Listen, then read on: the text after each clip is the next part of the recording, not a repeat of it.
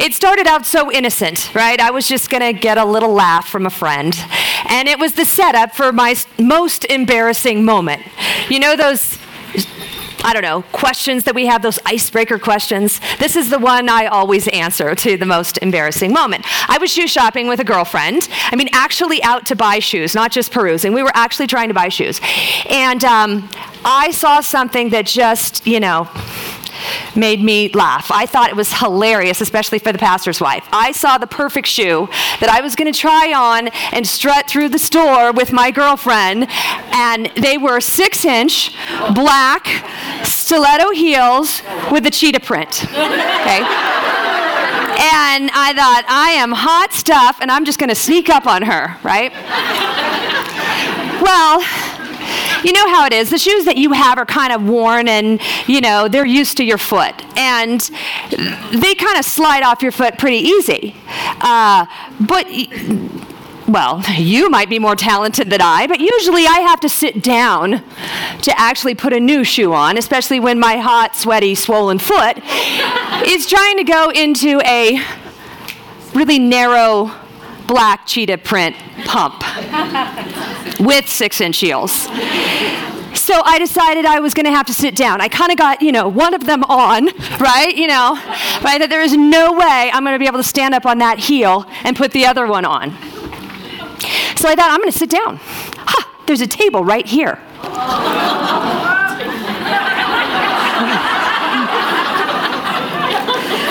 Well, at least I thought it was a table.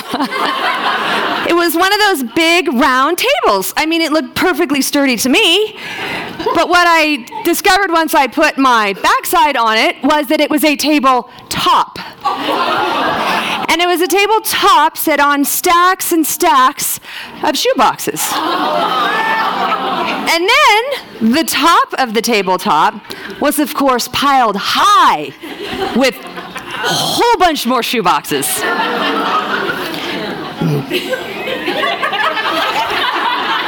Might as well sit on it, right? Well, you know what happened. I had the one shoe on, I was trying to get the other shoe on, and I sat on the round table, which of course went flip, and every shoe box was like 3 feet in the air. It was like a rainbow of shoe boxes. And of course, everyone, their neck just, right? And their mouth goes, right? And here's the pastor's wife. I've got one stiletto in my hand and one on my foot.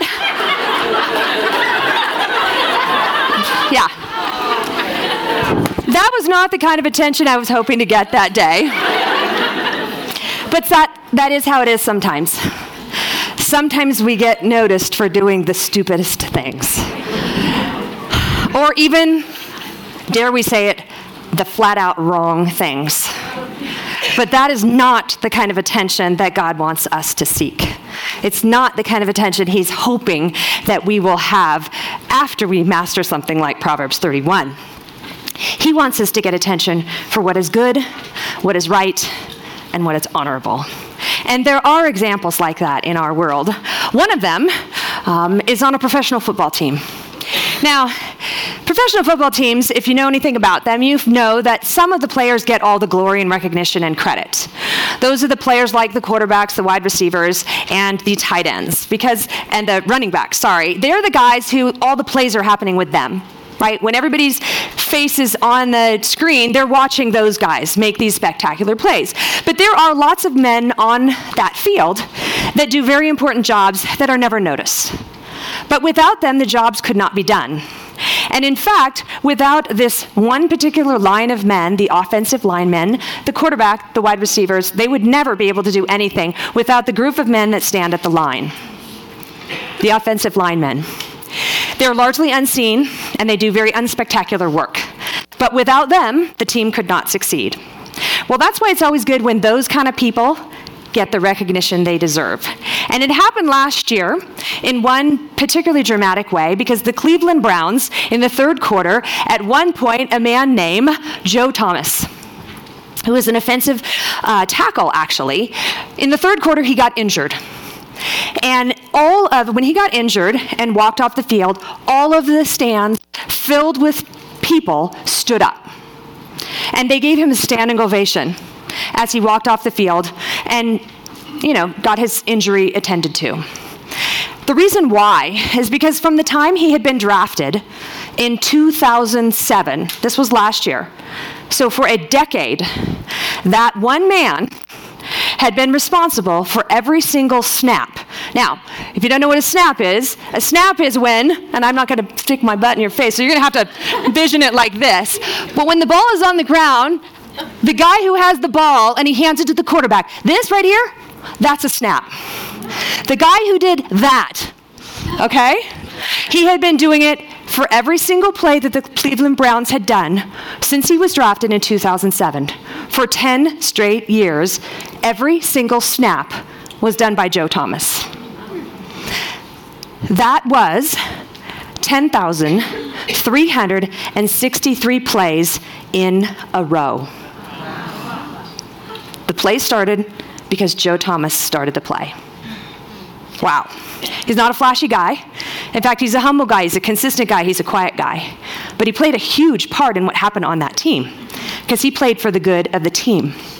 When he was asked about his streak of over 10,000 plays without a miss, he said, "Something I've found comfort in is just do your job."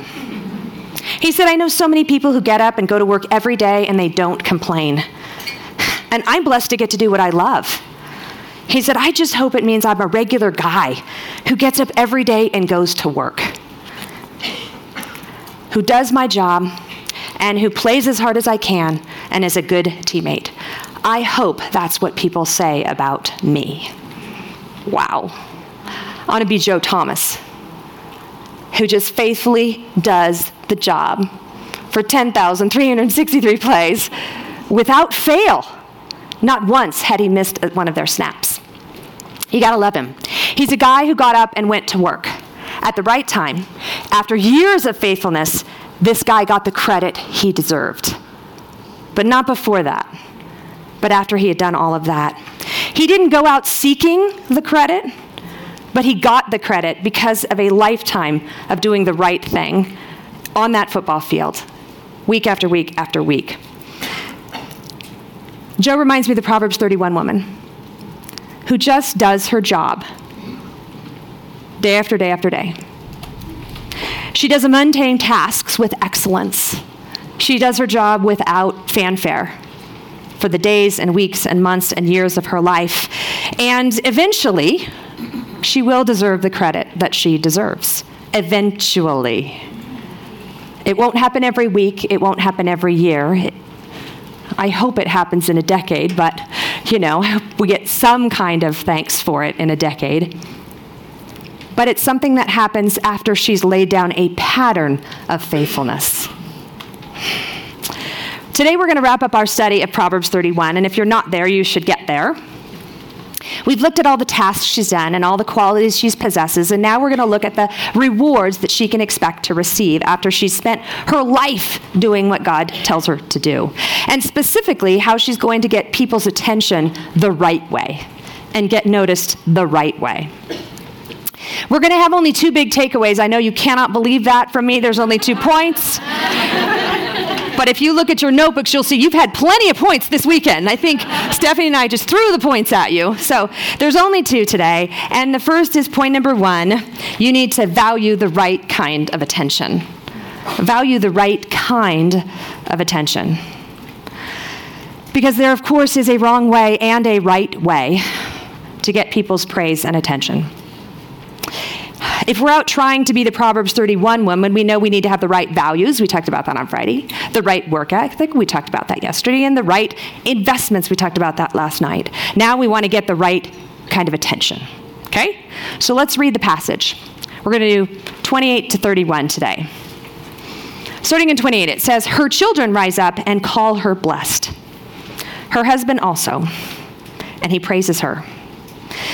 Many women have done excellently, but you surpass them all. Charm is deceitful and beauty is vain, but a woman who fears the Lord is to be praised. Give her the fruit of her hands and let her works praise her in the gates. Okay, let's talk about the elements of the passage first. A woman who has the qualities we've discussed is obvious. She's obvious. She has this good reputation in her home and out of her home. Everybody knows it. But let's consider how challenging this first verse really is. Because the people who are praising her are the people who really know her. They really know her. That's her husbands, their kids, their roommates, the people that are living with you day in and day out. They are the one who knows what she's like when her guard is down. And when she is who she really is, not who she dresses herself up to be when she walks out the door. And that fact alone, the fact that it's the insiders that are giving her this praise, is the thing that's most impressive about this to me. I mean, it's one thing if you and I rub shoulders here at retreat or at church and you say, good job, and I say, good job, way to be a Proverbs 31 woman, way to be a Proverbs 31 woman as we pass each other. That's one thing, but these are the people who see her when she hasn't had her morning cup of coffee, when she's battling PMS, when she has frankly been neglecting her quiet time for some time, when she is physically and emotionally drained from whatever the challenges that God has her in that time. And these are the insiders who are standing up to praise her. Wow! That means she's been living a life consistent, that hour after hour, not just when she's outside, but hour after hour she's seeking to live these principles. That is impressive. I mean, she's my hero, right? She shouldn't just be that woman. She should be our hero because of what is said about her. She is truly living a life that's worthy of our attention. Verse 29 says she's excellent. That is the same word that Stephanie has been so graciously defining for us. It's the same word in verse 10 of that valiant, brilliant military leader, that strong, valiant warrior kind of word. But I want you to let you know that there's another place that that word was used, and it was used in the book of Ruth. Boaz actually calls Ruth this word. We looked yesterday at, I skimmed you through chapter 1, how she was loyal and faithful to Naomi. We looked at chapter 2, how she was diligent. But in chapter 3 of this amazing book that's just this little almost love story of how she and Boaz come to be, in verse 11 of Ruth 3, Boaz says to Ruth, I want to take you as my wife, he says, because all the townspeople know that you are a worthy or excellent woman. That is the word. And that's why he picks her. She's the poster child for Proverbs 31, just like we said yesterday. But in verse 29, P31 is even better than that. In the multitude of excellent women, her husband says she's even better than that because he uses these 3 words. He says, you surpass them all.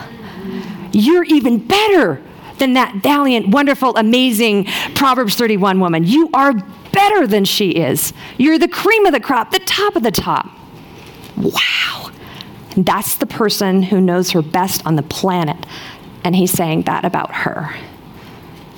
It's the kind of attention we should all want to get from the insiders in our lives. That they would say that and mean that with all of their heart.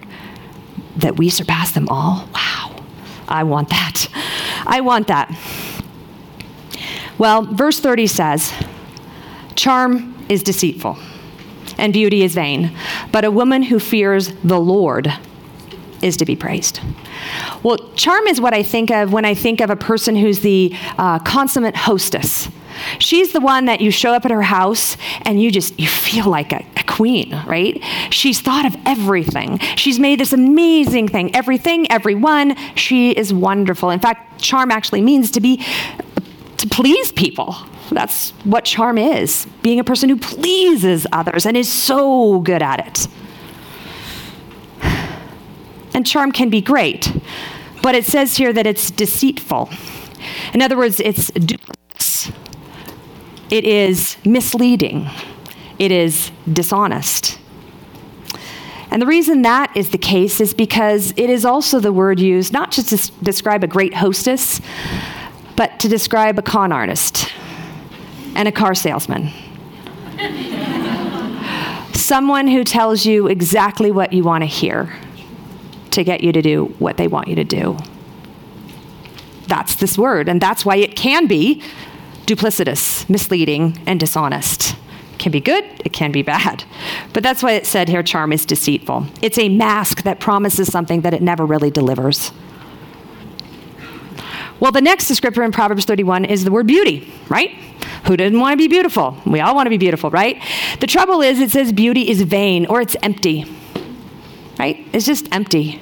And there's a few reasons why it's empty. One, I assume is obvious. It's so relative, right? What we think today is beautiful isn't beautiful at other time periods. What we think is beautiful in our culture is not beautiful in other cultures. I mean, just look at the various generations. If you're a baby boomer, you're not looking at the Gen Zs and going, wow, I really like that look that you've got going. And frankly, neither are the Gen Zs saying to the baby boomers, I love your look. That is so beautiful, right? There's not, every culture, every even generation has its own thought of what is beautiful, right? It's relative, okay? So even a beautiful woman, which I think we would all agree, Marilyn Monroe, she would be considered a plus-size model today. You realize that. But in her culture, she was gorgeous. Now, another reason why beauty is not great, is vain and empty, is because it's so fleeting, right? It's because, by our 30th birthday, whatever beauty we did possess is now receding in the rearview mirror at a very rapid pace. Whatever we thought was hot is no longer hot. Or it's declining, shall we say. Some of you 30-year-olds, you look hot. All right. And there are many of you here, and I knew there would be because Janine faithfully gave me the stats on this, many of you here who still have that youthful glow to your cheek. You still have that elasticity everywhere. And it's awesome. And we're so excited for you, really. And I hate to be the one to break it to you, but it's not going to last. So just enjoy it while you have it. It's not going to last. I mean, and all we have to do, not like this illustration's even necessary. You're all there. But all you have to do is crack open your grandparents' wedding album. Think about it. There is that stunning woman with her gorgeous shining hair and her beautiful teeth and her rosy cheeks and her wonderful arms and her lean, perfect body. And there's that man standing next to her. He's muscular. He's tall. He's got a full head of hair. He's strong and lean. And you think, time. Time erodes us all, right? It's fleeting. I don't care how much money you spend on beauty products or how many procedures you have. It's going to happen to everybody, and it has happened to everybody. Think of the last time you watched Gone with the Wind, and you saw Vivien Leigh. Beautiful, stunning. If you haven't, I guess you need to go watch it. Okay, Julia Roberts, right? Natalie Portman, even Emma Stone will someday have time erode her, just like it did all the rest of us. It's not going to last. But the thing is, we need to be into beauty that's more than skin deep. The world is into that kind of beauty, and it is fleeting because it's only here for a while, but there is beauty that is not just skin deep. Well, we know there are plenty of women out there that are using their charm and their beauty to get the attention they want. Plenty of women out there. Our counterparts in the world, they use skimpy, tight clothes. They use tanned and toned bodies. They use beautiful jewelry and flashy cars and homes to get the attention they want, or worse yet, they give their bodies to men. They shun marriage. They're the life of the party, just to get the attention that they want. And of course, we all say, well, that's the wrong way to get people's approval. But we may not do that. But we do try to get people's attention in much more subtle and much more spiritual ways. Even as Christian women, we're seeking to get attention the wrong way. We do it by parading our righteousness out there for others to see. It's one of the things Jesus tells the Pharisees not to do. Do not do your righteous deeds before others to be seen by them. We do it by continually talking about ourselves all the time. We do it by pointing out our own godliness, our own generosity, how tired we are from serving so much at the church, what a wonderful prayer life we have. And in much more subtle ways, we're trying to get attention just like our worldly counterparts. That is not the way we Christians should be trying to garner attention. P31 has a different way. She's got a different task and a different path for us.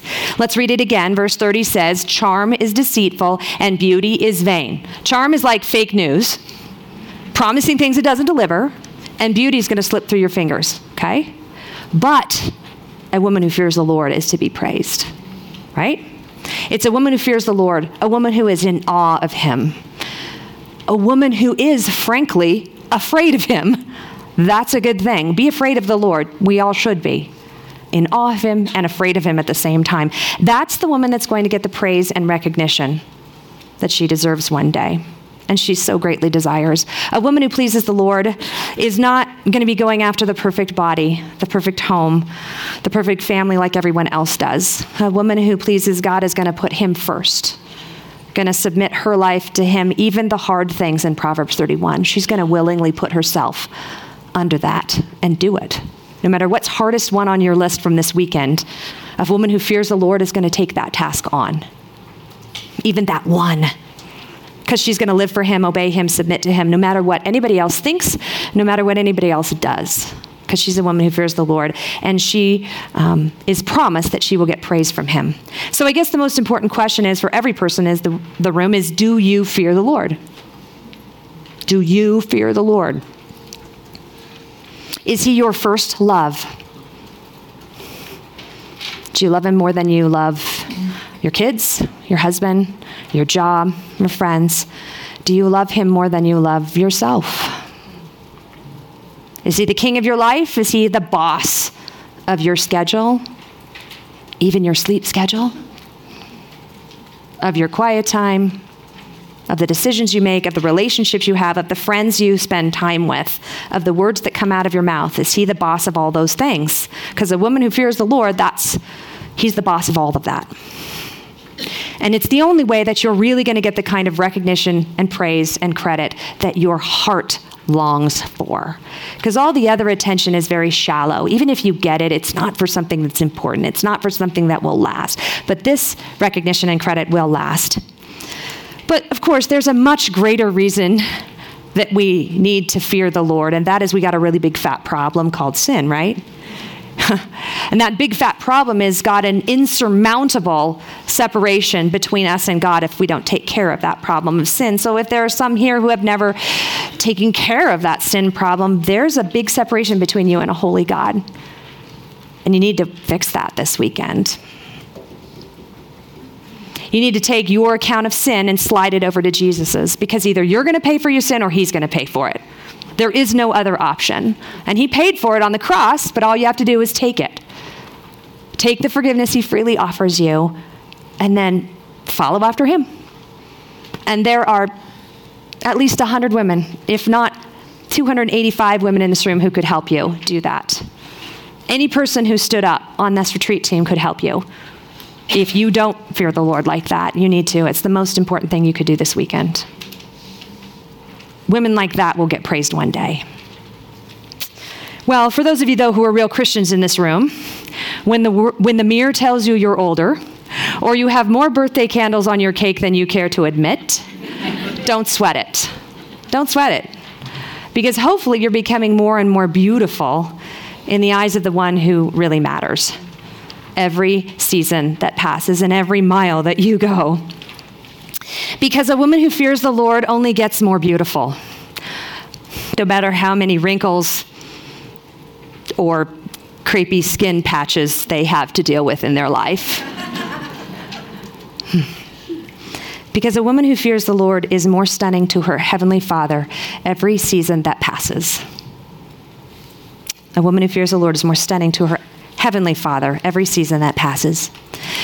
But for those of you who happen to have the privilege of being married to a brother in Christ, and there are many of you in this room, but not everyone in this room has that privilege. As you learn to fear the Lord, you become more beautiful to him.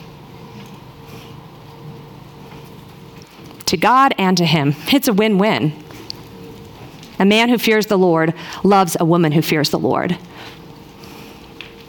So don't get caught up in the miles you traveled, okay? Your brother in Christ and your God, they don't care. All they care is about, are you learning to fear the Lord and obey him in your heart year after year after year? But speaking of that, I have to do a sidebar. Sorry. Stephanie did it last night, but I'm going to say it again. And that is a lot of women complain about this passage because they say, I would be a more excellent wife if I had a more excellent husband.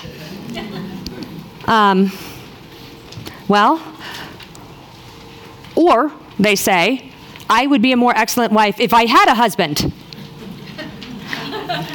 Both of them are wrong. We're not an excellent wife or an excellent woman because of a man. We're an excellent wife or an excellent woman because of God. This is his list. It's not a man's list. It's his list. So we seek to be an excellent woman / wife / mom / whatever because he says this is what we do. It's his list. We need to get busy. I'm going to ask you to turn to only one passage today, but I would like you to look at it. It's in Jeremiah 17. It was in our DBR last week. So good. Ooh, so good. Jeremiah 17. And this is for encouragement for those who think you have a less than excellent husband or less than excellent situation, or frankly, you don't have a husband yet at this stage of your life, because you need to keep doing Proverbs 31 regardless of your situation.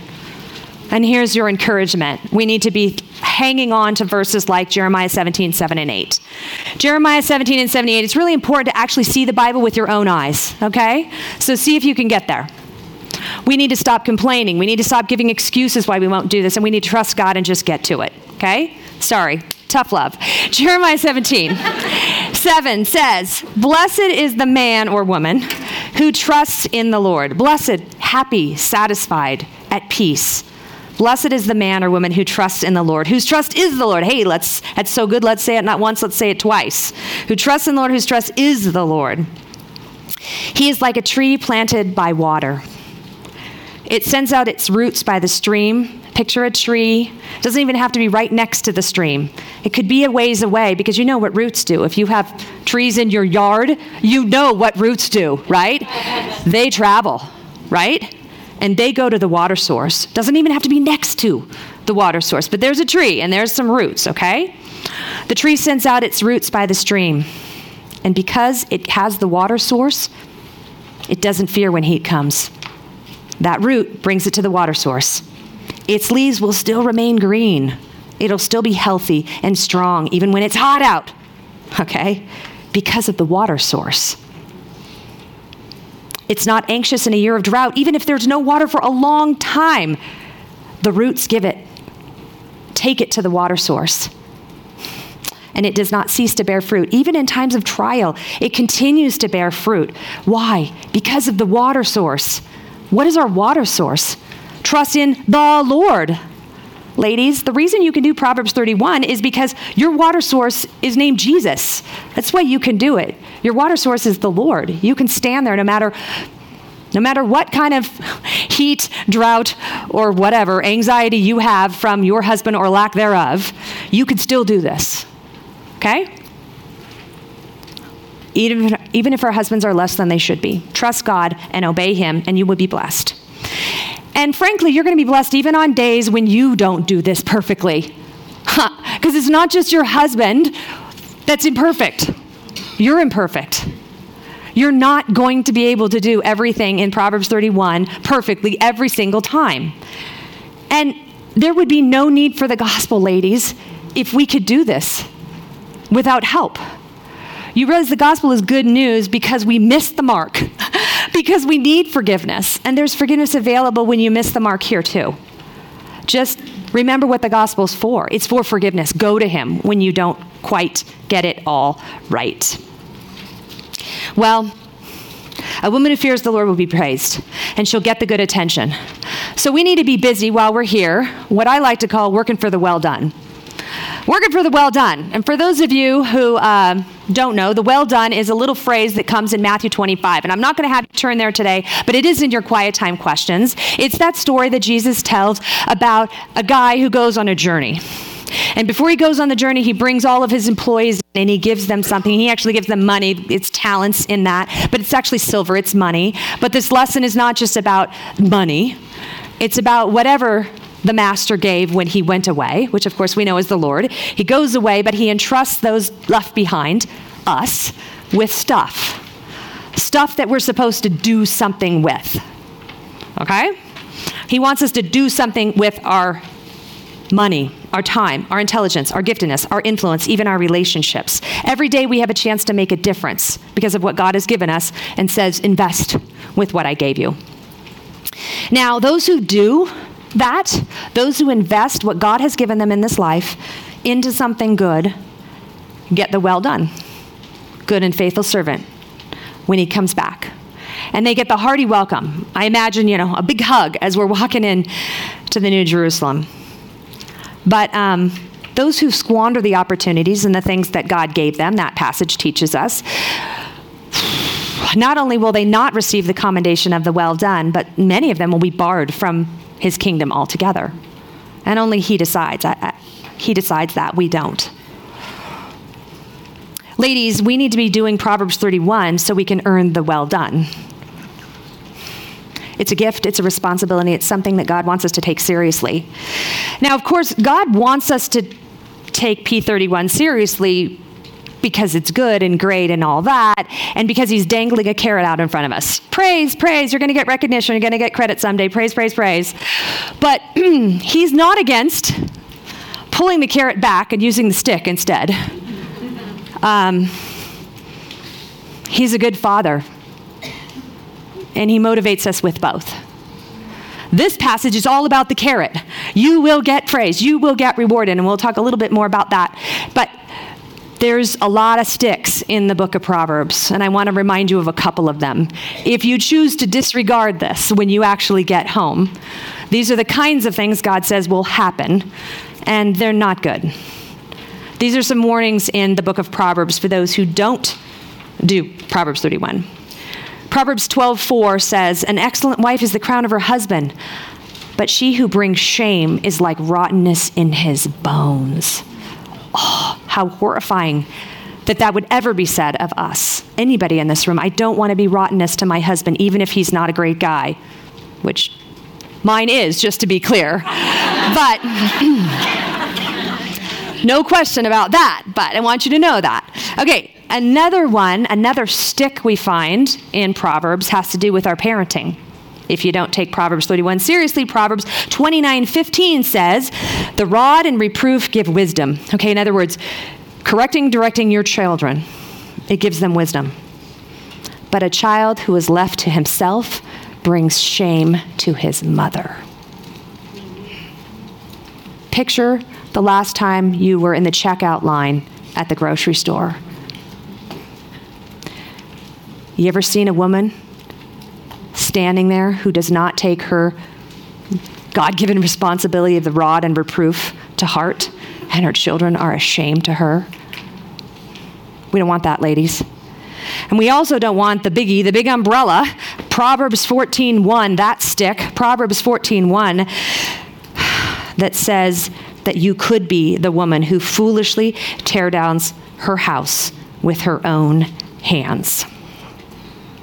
God wants you to do this, and he wants to give you praise, but he wants to remind you that he'll do it another way if he has to in your life.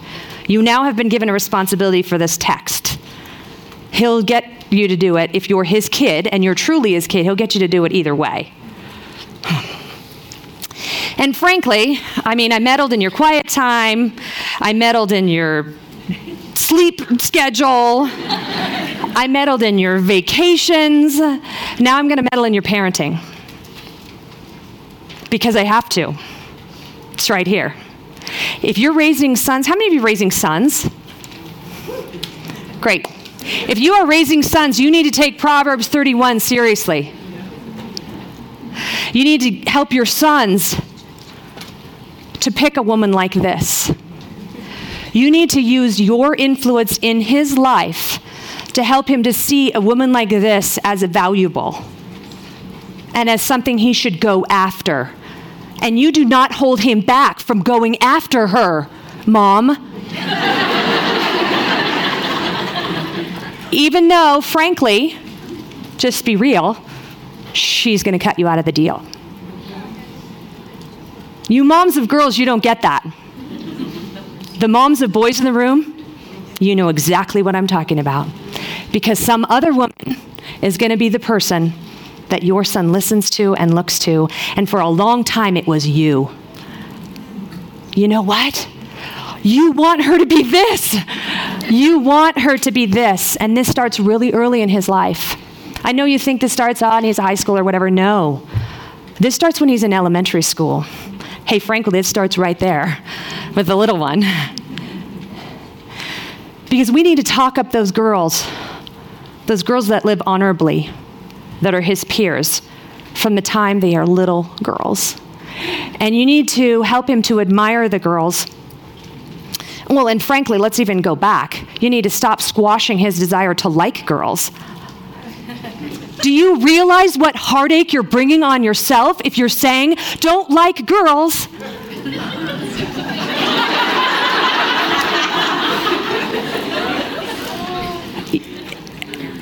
It's horrifying, really. It's not even funny. It's really horrifying. They should be liking them young, and they should be liking them a lot. And you should be the voice in their head helping them like those Proverbs 31 girls. How do we know who they are? They're not even saved. How could they possibly be Proverbs 31 girls? Well, because you see how they act. You see how they treat their teachers. You see how they treat their parents. You see how they treat their friends. And you talk it up with your sons. And when they like a girl that has those good values, you say, yeah, she's a good one. That's yeah. And you use the influence that you have, because you have it then, like you'll never have it again. You are the number one girl in his life. Use it. You will lose it someday, so you might as well use it. Don't stick your head in the sand and hope that someday when the time comes, he's going to magically pick the right person. Because he's not. Not without your help all along the way. And when he gets older and he can actually act on the feelings that he has, you need to double down on your prayer for him. And you're talking about it. But you know, this is going to be no big deal because you've already talked to him about it 100 times. You know, we try to go, talk about girls when they're 15. Oh my goodness, you are way too late. You should have had that conversation 100 times before they were 15 or 13 or 12. It should be no big deal to talk about a good girl to choose from and another one. Not that you're saying she's a bad girl, but you know, you wouldn't say it that way, moms.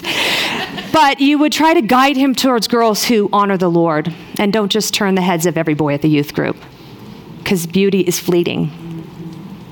And how great it is when they're the package deal, when they're beautiful on the inside and the outside. You need to help your son pick girls who love others, who are kind, who work hard, who care what God thinks more than anyone else. Girls who are faithful to obey his word and who are wise and who trust in him. Talk these girls up, admire them, and pray for them. Pray that they will one day be your daughters-in-law, as I have been so fortunate to have. Prepare your sons to find the Proverbs 31 woman. Okay, you moms of girls, you know you're not off the hook, right? Moms of girls, it of course goes without saying that you got to help them master this list. You have to help them master this list. Don't shirk this responsibility. You're the only one who will do it. You're the only one who cares enough to do it, to be quite honest. Okay, here's some things you need to do with your girls, ladies. You need to squash the drama. We think it's so funny when they're 2 and they got their tears or they're crying or they're whatever. It's not funny. Squash the drama. You don't want your sons marrying a girl like that. It's horrifying. The pouting, the crying, the slamming the door, the I won't talk to anybody because I'm sulking in the corner, the drama. Squash it. How? You role play. You discipline. You train. That's how. Okay, here's another thing we need to do besides squashing the drama. We need to squash the complaining. You got Miss Negative Nellie? Knock her right out of it, right? Stop the complaining and the grumbling. Do you think the Proverbs 31 woman was a whiner? No way. No way. Your daughters need moms that are ready to be strong and stop them from complaining. Okay, here's another one. You need to stop the self-promotion in their lives. And this happens so subtly when all they ever talk about is themselves. That's how you know it's all about self-promotion. Or they wait till every eye in the room is on them. Right? And then they do whatever their thing is. And they do it 100 times when everyone's looking at them. That is self-promotion, ladies. And I know you think it's so cute, but it's laying down a pattern. It's laying down a rut and a bunch of grooves that tire is going to go in every time. They won't be satisfied unless they get that applause or that praise. Squash the self-promotion. Here's another one. You need to be intolerant of grudge holding. Your daughters are going to be masters at this. Break them of the habit. Don't let them hold grudges. No grudges. We move on. We stop worrying about that little girl who said that thing. We just move on. Here's another one. Gossiping. You are going to stop your daughter from talking about other people behind their back. Don't let them do it. Oh, this one is horrible. And you're going to think it's really funny, but it's horrible. The whole I'm the boss attitude. I can boss everybody around because I know the right way to do this. I can boss my brother around. I can boss the other kids around. Well, she's such a born leader. Woo! Well, then that probably makes all of us born leaders. I mean, it's Eve's problem, right? We're way too dominant. And we're raising daughters that are way too dominant, that have to be right and have to be in charge, and everyone has to do what she says and get in line. Squash it. Don't let it live in your house. Here's some things you need to have her do. She has to do chores. She has to finish her homework first. She has to do everything from sweeping the floor to cleaning up dishes with excellence. There is no gooby gunk left on the plate when she's done with it. You need to require her to read her Bible. You need to make her come to church, even when she doesn't want to. You didn't make her learn memory verses, Awana. If you don't have your kid in Awana, what is wrong with you? I'm sorry. Did that actually come out of my mouth? I'm so sorry. No, actually, I'm not, because your daughter's learning the Word of God, and she's hiding in her heart. And I had a conversation just with Debbie this last weekend here. We were talking about, she said to me, she can still say Psalm 23 because we learned it 7 years ago at retreat. And she can say it to this day on a dime because she memorized it. You want that for your daughter. You also need to keep her from interrupting people. Because all that interruption is saying is, I'm the most important person in the room and you're not. You need to help her learn to wait her turn with grace. You even need to encourage her to eat things she doesn't prefer. Or do things she doesn't prefer. Because ladies, you're either shaping a Proverbs 31 woman or a Genesis 3 nightmare. And one takes effort and intentionality, and the other one happens without you doing one thing. Who do you want walking out of your house someday? Someone who does whatever she wants, or someone who pleases the Lord and submits to Him? We got to raise our kids for the Lord, boys and girls. Well, you didn't think you were going to get off that easy, right? Whether you have girls or boys, you yourself have to be a woman that is worthy of them following you. You got to be hard on yourself. You got to start holding yourself accountable. If you don't have an accountability partner, why not? Because you're too afraid to tell someone that you haven't done your quiet time today? Well, I don't know. Put on your big girl pants and do it. Just be bold. Hold yourself accountable. On very rare occasions will kids ever surpass the godliness of their parents. Some will. Some of you were raised by non-Christian parents, as was I. And I'm grateful that God plucked me out of that and saved me and is helping me pursue a Proverbs 31 life. But kids who were raised in Christian homes rarely surpass where their parents were. What a shame it would be if you didn't make the bar high enough. For you or for them. You need to expect a lot from them. And you need to expect a lot from yourself. From yourself, from your kids, from your grandkids, from your small group leaders, from your ministry partners, from your friends. You need to be a woman who spurs everybody else on to follow Christ more closely. You're either going to be that, you're going to be spurring them on to follow Christ more closely, or you're going to be someone who helps them maintain the status quo, or God forbid that you would be someone that would help them think obeying Christ is just not that important. You're just a little too intense. You're going to fall in one of three camps.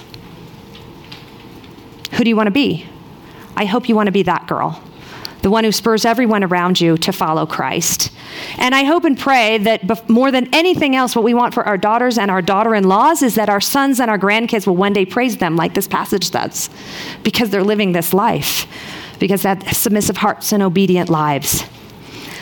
But we want every woman around us to wake up and do this, don't we? And we want to be an influence for that in their lives. Mike likes to speak of a telegram, and he brings it up a lot of times at child dedications. The telegram was the one that D.L. Moody wrote when he found out he was having a granddaughter. But now I want you to think about it completely different, with the Proverbs 31 woman in mind. The telegram said, "May she be great in the kingdom of God." And that's a great reminder, of course, when we're dedicating our children. But I want you to remind yourself of how important that is when we think about valuing the right kind of attention. Surely none of us would look down on a daughter that wants to live her life for the approval of her father, right? Don't we want to be daughters that do that? Don't we want to raise daughters that do that are all about getting the approval of their father, that they would be great in God's kingdom because they're doing that right thing? Of course, we would want to encourage that in our daughters and our sisters and our friends, to help them live a life that pleases their father so that one day they'll get his approval, right? Okay. I said I have 2 takeaways. You're like, I'm so glad because you were there a really long time. 2 takeaways, right? But it would not be complete if we didn't get to verse 31 and our second takeaway of the day, because verse 31 says to proactively give her, a Proverbs 31 kind of gal, the fruit of her hands, and let her works praise her in the gates. It's at this point we're going to have to change our perspective because God changes it here. And instead of thinking about becoming a woman who gets this kind of attention, I want you to think about being a woman who gives this kind of attention. And so point number 2 is going to be praise the godly in your life. Praise the godly in your life. It's at this point that I'm going to ask you to do something that I actually think is harder than everything we've done before, because before you could say, it's about me, I'll get my to-do list, I'll try to be like the Proverbs 31 woman, I can do it, I'll take a deep breath and walk into the refrigerated room. But now we have to do something harder, because now we have to turn our attention to other people. And we need to make sure that they get praised and admired for being Proverbs 31 women. It's our chance to see that everyone sees this Proverbs 31 gal and actually says, hey, she's doing a great job. She's living up to the list. We need to let everyone know she's doing that and to praise her in the gates and to be a conduit of that kind of praise. Talk about selfless. This is really selfless. To lift someone else up and make them look good. It says to give her the fruit of her hands. That means that she's going to enjoy the impact of what she's accomplished. We're going to point out her service. We're going to point out her obedience. We're going to make sure everybody knows about it. We're going to speak about her. We're going to add our voice to the pile talking about her. I know this is tough. We much prefer to check things off of our list about us. Now we have to make someone else our focus. Yikes.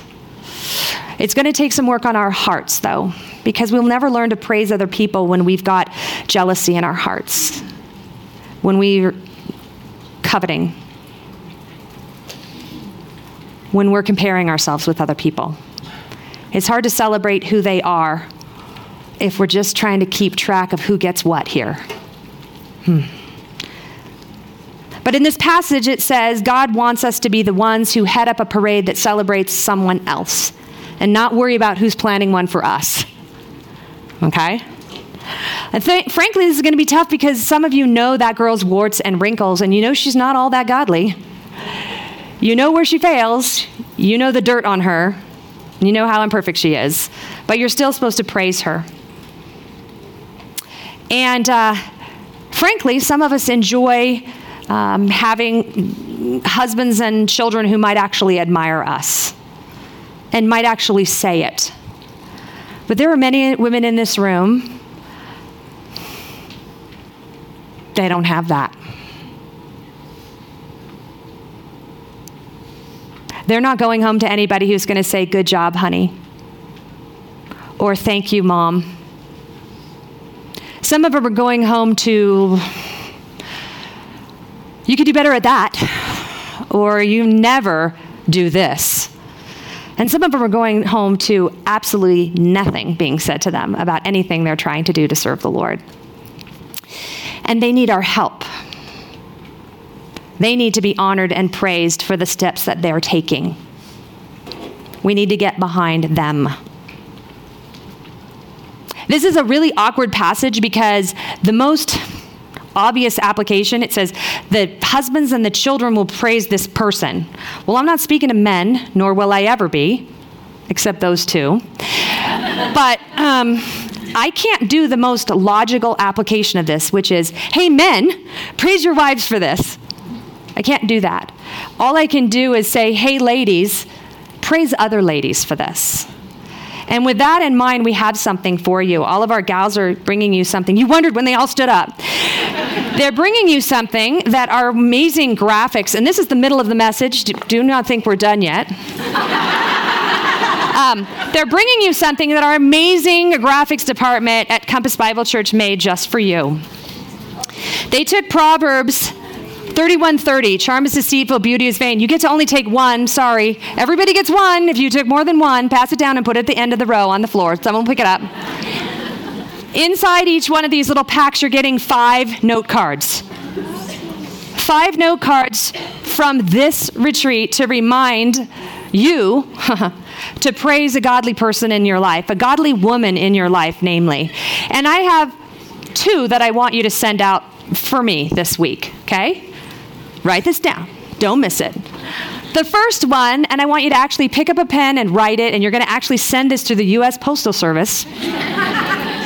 It's like getting a gift when you get a card that's handwritten. Here's what I want you to do. The first card that you write this week is going to be to a woman that you think she's like, if I said, think of 2 Proverbs 31 women, she's like at the top of your list or whatever. One of those top 3, pick one of those top 3 that you can think of that's a Proverbs 31 woman. I want you to be specific, and I want you to tell her what she does that you see is a Proverbs 31 thing. I want you to compliment her by telling her specifically what she's doing from this passage. And then I want you to tell her how she inspires you to do better. Okay? That's your first card. Thank you, ladies. Your second card, I don't want you to do until you go home and you've actually done the quiet time questions that are in your book from this message sometime later this week. And I want you to write the second one. But here's how I want you to decide who gets that one, that present from you. During your time in the Word, as you're thinking about this message, I want you to pray and I want you to ask God to help you think of an unsung hero. an unsung hero in your life, maybe even someone you know that isn't going home to a husband or children who will praise her. Maybe she doesn't do and hasn't perfectly mastered everything, but you've been inspired by her example in your life because she's trying to be the Proverbs 31 woman, even though all odds are against her. So your second one goes to an unsung hero. Both of them are Proverbs 31 women. You're going to be specific with both of them of how they've inspired you. You're going to be specific with both of them of how they're doing the Proverbs 31 things. And you're going to send both of them with an address and a stamp this week. I don't have 25 to-dos like I had yesterday. I know you all can do this. 2 cards. All right. The rest of them are for your discretion. They're a gift from Compass Bible Church. Thank you. You're welcome. All right. So we're going to be at the head of the parade celebrating other women who do this. And the thing is, there's going to be a moment in that time when we might think, like I said earlier, who's heading up the parade for us? You know, some of you will get those presents, those cards this week, and it's a gift from the Lord for you, okay? But many of you won't. What's going to keep you going? Hopefully what's going to keep you going is that the Lord says he's going to praise you.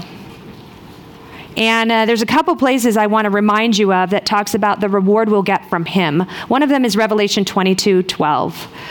Revelation 22:12 tells us that he is on his way right now, and he's bringing to you the rewards that you deserve.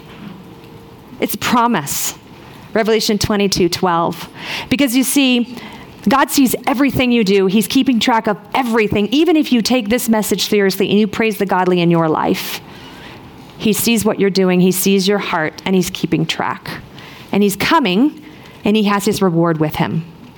Another one, probably one of my favorite verses, is Hebrews 6:10, has motivated me many a time to run into the Costco refrigerated room. Because Hebrews 6:10 says, he knows what you've been up to, and he will not forget the love that you have shown to his people. Nothing escapes his notice. He's going to reward you, and his reward is waiting even if we gave them a cup of cold water, like Stephanie talked about last night. So get out there and praise the women who act like Proverbs 31 in your life, and you'll be pleasing the Lord at the same time.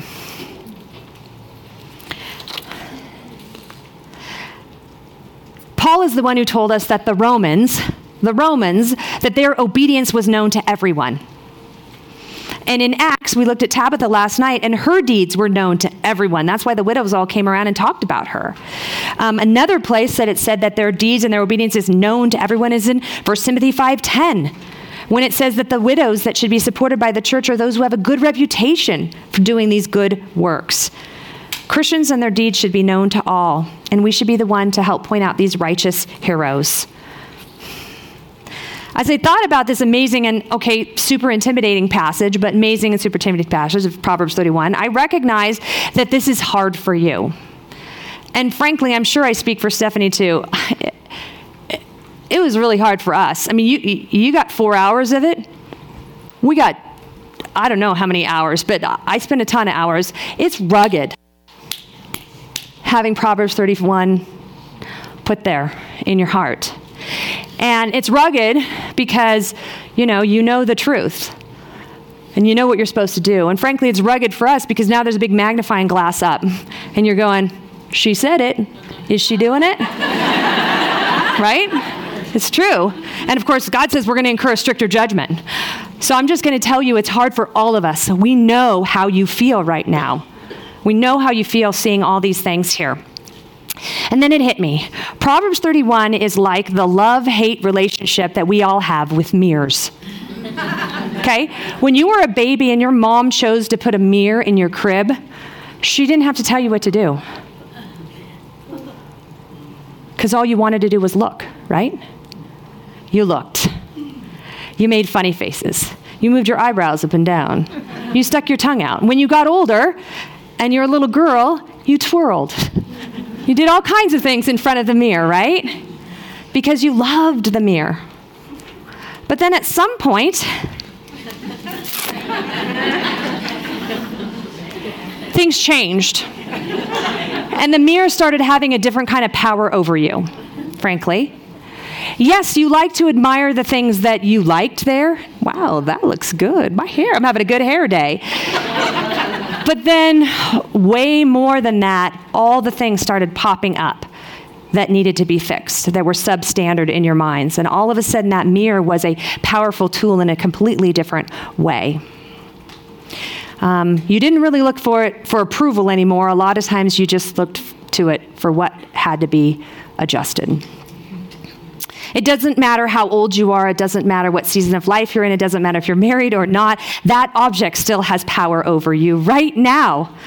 And I can prove it to you, because if you walked by those mirrors right there, those windows right there, a lot of you did this, right? Whether it's a mirror in someone's home, whether it's doors when you walk up to it, when you came in here, whether it's the plate glass window of a hotel or a business, it makes you look, doesn't it? You see your reflection out of the corner of your eye and you're looking, made you look, right? Every mirror makes you look. And it makes you start fixing things. You brush your bangs aside. You pull your cami up. You pull your shirt down. You fix your skirt, right? Especially in the back. You turn your necklace around. You check your teeth. You try to take out stuff offensive in your teeth, right? Whatever you do, it has power over you. And then, especially as you get older, you suck in your tummy, you throw back your shoulders, you elongate your neck as you look in your mirror, right? You do all those things. That's how I want you to look at Proverbs 31 from now on. It's a mirror, and you're just going to make an adjustment here and there when you see it. I don't want this to be another set of messages that you just put on the shelf and you never remember again. This is a rare piece of scripture that's pointed just to you. Every single one in this room. Okay, except for the two guys, but all the rest of you. This mirror, this picture here, and I don't know if you can see it from where you are, but I want you to think of this mirror even, because this mirror has Proverbs 31 all around it. And when you look at the mirror, I want you to see, how do I look? How do I look when I look at Proverbs 31? It doesn't matter what your bangs look like. It matters what that looks like. She's exceptional, yes, she is. But we can tackle her one stray hair at a time. And what you're going to find is if you fix one stray hair at a time, you're going to be less apt to need quite as many adjustments as you go along. If you just keep making these minimal adjustments, you're not going to be waking up with, massive, bedhead and mascara everywhere. If you've been making adjustments each time, it's going to be okay. I don't want you to look at it and be guilt-tripped or fidget or, have the arm tied behind your back. Just make the little adjustment you see when you look at Proverbs 31. One thing at a time, one phrase at a time. You can do this. And if you do this, God is going to have that well done, good and faithful servant on the tip of his tongue when you walk in the door. But to remind you, I'm going to ask you to make here's my other application. I want you to make one single Post-it note, and this is what it's going to say. How do I look? How do I look? One single Post-it note. And I want you to put this somewhere in your house on a mirror. I put P31 too because I thought a month from now I might want to go, I have no idea why that's telling me how do I look. So my little clue is P31. I guess if that's not enough, you'll have to call someone who was at this retreat and ask them. But this is going to get old. You're going to see it on your bathroom mirror, and in a couple days, you're never going to see it again. So I want you to take this, and I want you to move it around your house. Surely you have other mirrors in your house. Put this someplace else, okay? When it gets old.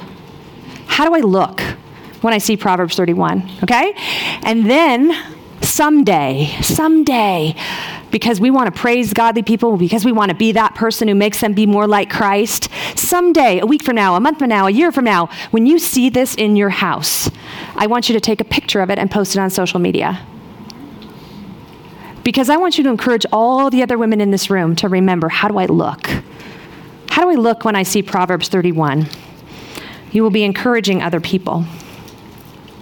I wondered how to leave you after this powerful passage, and I came across this poem that I thought summed up what I wanted to tell you. These are words I want you to listen to and I want you to be encouraged by as you take on this quest to be this exceptional woman / wife / mom / ministry worker, okay, whatever. It is entitled Continue On. It says, a woman once fretted over the usefulness of her life. She feared she was wasting her potential being a devoted wife and mother. She wondered if the time and energy she invested in her husband and her children would make a difference. At times she got discouraged because so much of what she did seemed to go unnoticed and unappreciated. Is it worth it? She often wondered. Is there something better I could be doing with my time? It was during one of those moments of questioning that she heard the still, small voice of her Heavenly Father speak to her heart. You are a wife and a mother because that is what I called you to be. Much of what you do is hidden from the public eye, but I notice. Most of what you give is done without payment, but I am your reward. Your husband cannot be the man I've called him to be without your support. Your influence on him is greater than you think and more powerful than you will ever know. I will bless him through your service, and I will honor him through your love. Your children are precious to me, even more precious than they are to you. I have entrusted them to your care to raise for me. What you invest in them is an offering to me. You may never be in the public spotlight, but your obedience shines as a bright light before me. Continue on. Remember, you are my servant. Do all to please me. Let's pray.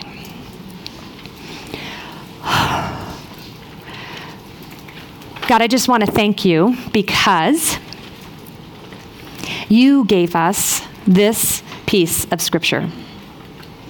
So many women, even in this room, wander around and tell each other even, and say to one another, I have no idea what God wants me to do. How will I ever know the will of God? What is God's will for my life? And this is it. There's no more questions to be asked. We now know what we're supposed to do. God, I pray, in particular, for the wives and the moms in this room. I know we're all women and we want to be godly women, but I know that our church's strength and foundation is built on if we're godly wives and moms, and if we have strong men and families in our church. And the wives and moms here, in particular, need to take this to heart, to make Compass Bible Church stronger than it's ever been before. And we won't apologize, God, for teaching about being wives and moms this weekend. That's what this passage is about. And God, I pray for those here who don't have husbands or children at this point, for whatever reason, that they would joyfully pour their lives into those around them. No matter who they are, children, adults, couples, they would pour their lives into them. And that they would be the wives and moms cheerleaders in this room in ways that only they can do because they're women. I pray that they would be the wives and moms' biggest cheerleaders and biggest prayer warriors, because we can't do it without everybody. And God, I know there are so many things that we can apply from this weekend that have nothing to do with being wives and moms. And I pray we would all see that and we would all be committed to being obedient to you no matter what. You are worth this. This is your list. We will seek to do it no matter what we're going home to. I pray, Lord, that you would help us to continue on. I pray that you would help us see this and ask, how do I look? And I pray, Lord, that this would not end today or even this week, but that you would shape and mold us one stray hair at a time until we see you and we get the praise and the reward and the rich welcome and the well done, good and faithful servant when we walk into your kingdom. Even though it's hard, we will be faithful, God. We're going to tell you that right now in our hearts. We will be faithful to this list until you come for us. In Jesus' name, amen.